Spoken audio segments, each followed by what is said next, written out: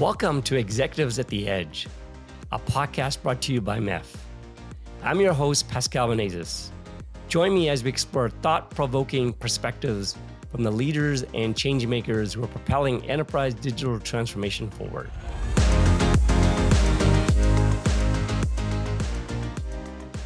In today's episode, we are really privileged to have Dave Larson from Spirent Communication. He's the CTO there. And I welcome you, Dave, to Executives at the Edge. I'm glad to be here, Pascal. So Dave, for all our listeners, tell us about yourself. I mean, I'm sure they want to learn about everything you do. You're a luminary in the field, and we'd love to hear your background and then also a little bit about the company, but go ahead. So luminary is kind of like it's equivalent to old. I've been around for a long time, and I've been fortunate to be through a lot of different transitions in the technology space, starting with the advent of switched Ethernet early in my career. At Spirent, I am, as you mentioned, the CTO, and I am responsible for the technical direction of our company. And we make test, measurement, and assurance solutions for anyone that needs to evaluate their network. Primarily, our customers are folks that are participants here at MEF with us in the telco community. We also sell a lot of equipment and solutions to network equipment providers, network equipment manufacturers. For me, I've been doing this for a long, long time, between the changes in the network, from the various speed changes in Ethernet to cloud networking, and then interspersed, I've spent a lot of my career in the data security realm, starting with the advent of virtual private networks, and then moving on into places like IPS, next-gen firewall, distributed denial of service. So I'm a technologist. I manage businesses. I'm not an engineer. I don't pretend to be one. I was early in my career, but I love the dynamism that exists in the backdrop of the place where we work, because there's so many fun topics to explore. Well, you seem to have a lot of depth, so depth. I have a lot of debt too, as it turns out. I meant depth, but you have a lot of depth in your capabilities, obviously. As all of us, we were all engineers at once. We all had to graduate, so into something bigger and running businesses and things like that. So, but listen, Dave, I want to understand. So, what's going on in this dynamic of telecommunication providers having to be kind of cloud-like, or you call it telco clouds, or I mean, you're just in the midst of this, right? So can you give us a little bit of an understanding what this is all about? No, I'd be happy to. This is something that we spend a lot of time both talking to the operators themselves, talking to the community at large, trying to educate ourselves internally about as well. Cloud is a generic term, and it's a catch-all, but it's a very specific thing to the telecom community. And it started with the advent of network function virtualization, NFV. And the carriers very carefully defined what they wanted to build in order to get some of the scale benefits that exist in the public cloud. And what they have managed to achieve is pretty substantial and very interesting, but it would be hard to describe it as compatible with what most lay people think of as cloud. So when you talk to the men on the street and you say cloud, the first thing they're going to answer is Amazon, right? That's exactly AWS. And when you look at the hyperscaler cloud architectures and the way that they've virtualized their infrastructure, the way they've built their hardware, it's very different than what the NFV architecture had defined. So the telecom providers find themselves in a situation where they want to gain the benefit of access to the hyperscale infrastructure, but they have to figure out a way to map and transform their virtual infrastructure in the form of virtual network functions to make them more cloud friendly. When you look at NFV is predicated on a couple of technical underpinning architectural elements: OpenStack, Open vSwitch, and DPDK, which is the Data Plane Development Kit. And that is the way that the virtual components of an NFV environment intersect with each other.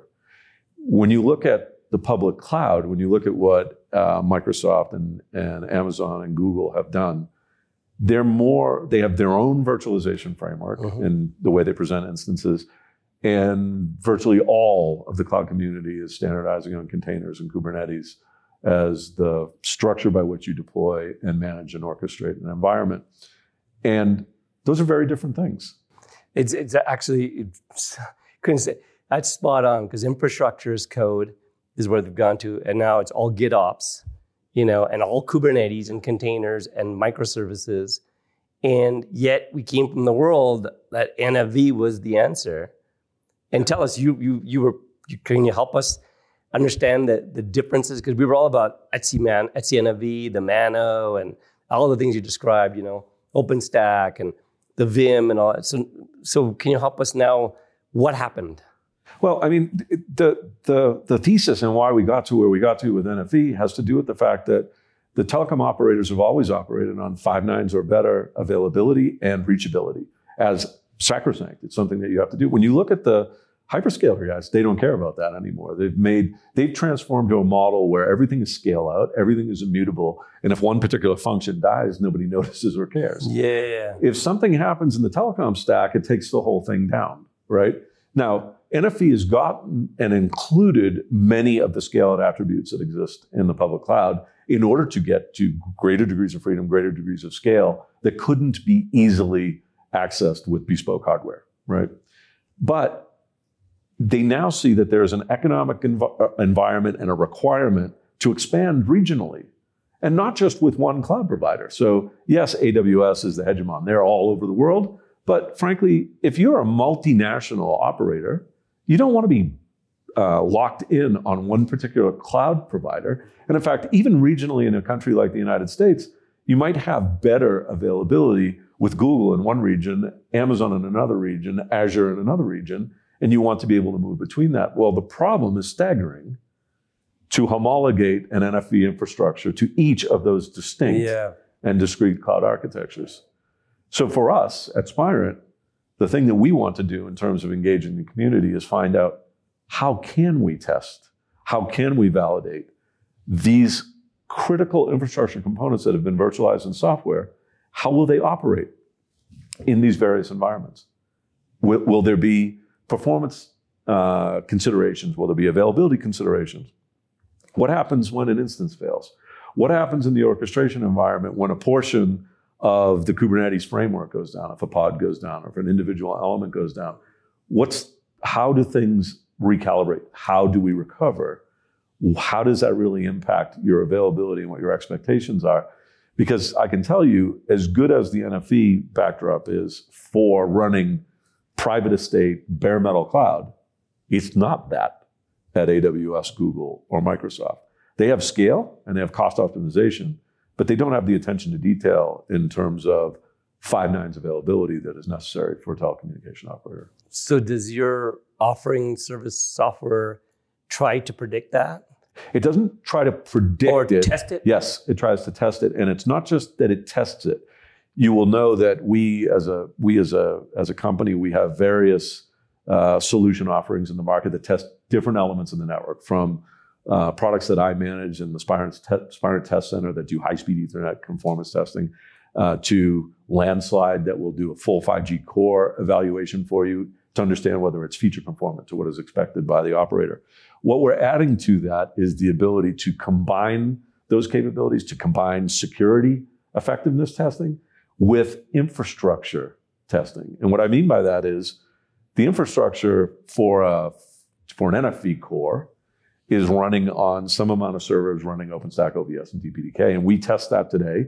We would apply our Landslide program to just find out what the 5G core is doing, how's it operating, where does it fail. When you move into a containerized environment that's Kubernetes-based and it's public cloud deployed, how do you do that, right? You're at arm's length from this now. So you need some kind of virtual capability to go interface to Kubernetes, interface to the infrastructure, and begin to treat it with chaos techniques. So drop a pod, add some latency, take an instance out. What happens? How long does it take for that overall architecture to recover? Right. Don't they treat that as what they call that cattle and there was a terminology, cattle and like animals, or cattle and dogs, or cattle and sheep. Oh yeah. No, it's pets and cattle. Pets and cattle. Yeah. You know, cattle is, there's lots of it. Yeah, it's fine. Yeah, pets you treat very, very carefully. Exactly. That's the telecom operators have lots and lots of pets. Yeah. But they want to put it in a cattle pen. So how do you handle that, right? So for us, you know, coming into the MEF, talking with the certification organizations, working in places like SD-WAN and SASE, trying to imagine where the services are evolving to. How can we be a beneficial element to all of the intersection of that economy? So our customers are everyone that plays here. We have customers who are network equipment manufacturers on the Ethernet data center side, NEPs on the provisioning of bespoke equipment and virtual technologies for the core operating environments of the telco, and then the telco themselves. Increasingly, enterprises buy our equipment as well. And so when you think about that end-to-end ecosystem that we talk about, onboarding people in a more automated way, in a point-and-click, portal-driven, you have to be able to test this stuff, not only pre-production, not only unit testing when you're developing, but you need a life cycle that allows you to go end-to-end throughout the production. And so for us, we also spend a fair amount of time doing evaluation and assurance of live operating environments. But let's just back up for a second, because I'm kind of a little confused. I get for Etsy's NFV's, environment, what they defined, that where this is really critically important, because it lacked a lot of these areas. Number one question, do you still see those deployments out there, or are they kind of gone to cloud native? Which we're going to cover in a second. Certainly they're still out there, right? They were designed to be operational for decades, right? There's some amount of it. The thing about, there's even lots of old hardware that's still, that didn't conform to NFV that's still in place in various elements of the environment. So you're telling, I've always thought it was really hard to run an NFV environment, because when in the NFVI, when something went down, you're fine. But the VMs were, they weren't microservices based or monolithic. And, you had the Vim that had to then coordinate, and stitch together exactly all the VMs together. And it was really kind of like, it was very kind of, it wasn't, the integration was not, it was tightly integrated. It wasn't loosely coupled integrated. Right, there was a goal for it to be loosely coupled, so that it would allow lots of interoperability. Yeah, VNet managers and all that. But I always thought that environment never really took off. And when we looked at the stats, people were doing trials, but I thought it never really took off. And now you talk about the hyperscalers. The cloud native environment has absolutely exploded, and everybody wants to copy it. And I want to talk about it in a second. So I understand testing that environment in the old world of NFV. Yeah. And I get where your value is. So that is, so you're saying there's deployments out still doing that, right? So. Well, no, yes, the whole community is moving towards cloud native. Okay. But there's a huge amount of technical landscape that has to move that way. Okay, got it. So then we go to cloud native. Now, cloud native is all about, I create a YAML file, I download that into the API gateway, the master node, and the Kubernetes, right? I can't remember my Kubernetes. And then it takes care of it, right? And then you just basically have the pod, and it just basically takes care of all that configuration for you. It takes care of the configuration. That is 100% correct. Here's the thing. All of the technical architectural elements that have been transformed into the cloud native environment were monolithically hierarchical, meaning they were designed, as you said earlier, as closed, bespoke, tightly integrated systems. And so when you take out the componentry that runs a various element of some kind of network function that you need to run in the environment, you now need to test it in an entirely different domain of failure characteristics. But hang on, the whole idea of containerizing was to be able to take your software, decompose into small components, right? Microservices, add a service mesh, which is a sidecar. Yes. And they would be able to live wherever they want to live through the sidecar, the service mesh. And when one component had to change, I just change that and wouldn't affect everybody else, right? But what you're saying is the network world is not microserviced, not created a microservices environment for all of that. It has started to. But it's not fully there yet. It's not fully there yet. And there's a lot of, we talk about technical debt. There's a lot of technical debt that comes forward in an industry that's as old as the one that we're in, right? And things get brought forward. Remember this, it's easy to test from a unit test perspective, from a development test perspective, any architecture that you want to in a closed environment, including a containerized architecture. You set up some servers, you have set up an orchestration environment, you take some of the containers that are interacting to represent a networking application and they're in multiple locations, you demonstrate that they work viably together. The thing that people have missed, and not everyone has missed this, they've used human capital in order to achieve this by doing lots and lots of manual interference and testing. Wow. But the ability to automate infrastructure failure domain alongside your feature testing simultaneously is something that has been not well productized, I guess. And we're just beginning to get there with some of our large telco operator customers. So this is your primary offering now. Where are you going after? No, it's not primary. It's just an area that we're working. Oh, just area. Okay. We have a very vast set of offerings that are applicable to this landscape of customers and audience, if you will. Got it. From high-speed Ethernet. So one of the things I'm personally interested in is the adoption of 400 gig Ethernet. It's been with us now. I wouldn't describe it as mature, but it is generally available. Yep. Yes. And yet we don't see a huge amount of uptake on it. And I'm not entirely surprised by that. It could be that people are waiting for 800 gig, right? Because it's right on its heels. And so for us, we want to understand what's going to happen there. So that's an area we do standard validation, pre-standard validation of every high-speed Ethernet turn of the crank. We're there ahead of it. We do security. We have a product that will allow us to test virtually any environment, TLS, IPsec, virtually any class of security appliance, virtual or hardware, for its conformance to its policy distinctives. What is it able to stop? What can we offer to it to see what it does? That's interesting. Can we test performance under various forms of encryption? Can we test cycle rates through a variety of different cryptographic elements, keys primarily? And can we show that for a particular application, a particular approach for security is better for its performance dynamics than something else? So we do a lot of that. As I mentioned earlier, we do tons of interaction with the telco community on conformance with their core elements. How do they test 5G core? How do they test their backhaul and their front haul?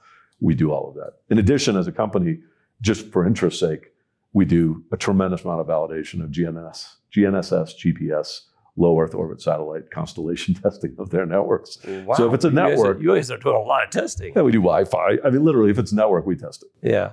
Wow, that's very impressive. So let's get back up for a second to cybersecurity. It's a very hot area. Yes. And you're an expert in this area. You come from this area. I have certification. I don't know if that makes me an expert. Well, I mean, you certainly know the space inside out. We had a great panel the other day, and you spoke, some really great words of wisdom about what the space has gone through. So what are we suffering from, and what do we need to fix? And you talked about zero trust. How zero trust, you think, is basically the answer to all our problems? Maybe not. Maybe a little black and white. But can you explain how you see the world expanding? How we stop these cyber threats and these threat actors? Yeah, no, I think zero trust is a great vision for where we should go. Whether we'll ever get there and whether it'll solve all the problems, I don't know. I've learned for a long time in the cybersecurity industry that the money behind or the economy that drives bad actors is bigger than the economy that drives the remediation techniques. I was hearing statistics that the third largest economy behind the US and China is cybercrime. We're like, wow. Yeah. And so, I'm not naive to think that we can ever solve the problem, but we have an obligation to do better, right? And I think that there are technology elements that exist today that will allow us to do better. And we still think of the defense in depth architecture at the edge of an enterprise, which is a stack of different kinds of appliances that all do different things. And we all know that whenever you take something that complex as a layer of endpoint firewall, edge IPS, edge secure web gateway, of various kinds of DDoS defense, and then all the analytics and introspection that you do to try to figure out what's going on, there are going to be gaps and seams that can be exploited. There are going to be vulnerabilities that are inherent in those solutions that the bad guys can determine and get around. So zero trust is about trying to find a way past this stack of capabilities and instead push the problem to a higher level. I think the integrated trust network that we were talking about here at MEF, at the MEF meeting we already this have week. 15 nodes already, yes. Yeah, but to me, that's really compelling. Why is it compelling? Because the internet itself has no governing feature. Exactly. Right? It's open. It's a wide open. And to the degree that it has a governing feature, it has the DNS system, which is a namespace, which has absolutely no security on it, as exactly. we know. And it is probably the way in which most network-borne attacks are somehow riding shotgun on the need to do resolution. Yeah, that's why we have Google's, DNS server and Cloudflare is 1.1.1, right? Yeah, it's brilliant. So to me, I look at the integrated trust network as a really interesting and compelling first step to get to a consensus-driven, inherent identity sovereignty mechanism. Right? You have to, this whole self-sovereign digital twin stuff that we've been talking about, you have to have a way of having control over your identity, representing it reliably, and in a way that if it ever gets spoofed, if it ever gets compromised, the environment itself detects it immediately and locks you out and requires you to re-register, so to speak. So why is the centralized identity provider not good enough for that? Because they have a lot to IDC, they have versus decentralized IDIDs. Because it can be compromised. Okay, so the key point is anything centralized can be compromised. And it's better than nothing. Look, there's going to be a lot of centralized identity entities that will participate in something like the identity trust network, right? Or what are we? I'm saying it wrong. It's ITN. Yeah, integrated trust network. Integrated trust network. When you look at just the vast landscape of people trying to solve this problem from thousands of different perspectives, to me, simpler is better.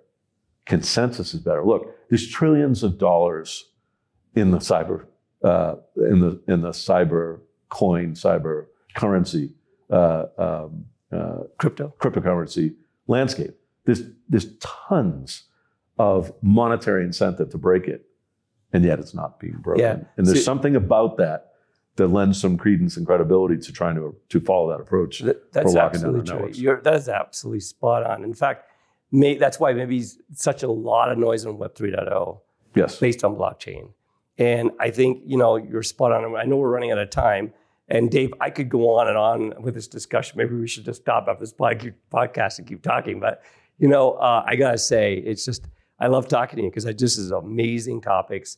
And you're so knowledgeable. And we're so grateful to have you on this podcast. So I want to thank you, Dave, for this. And we'll welcome you back some other time and continue this great discussion. Pascal, it's always my pleasure. Grateful to be here. Thank you.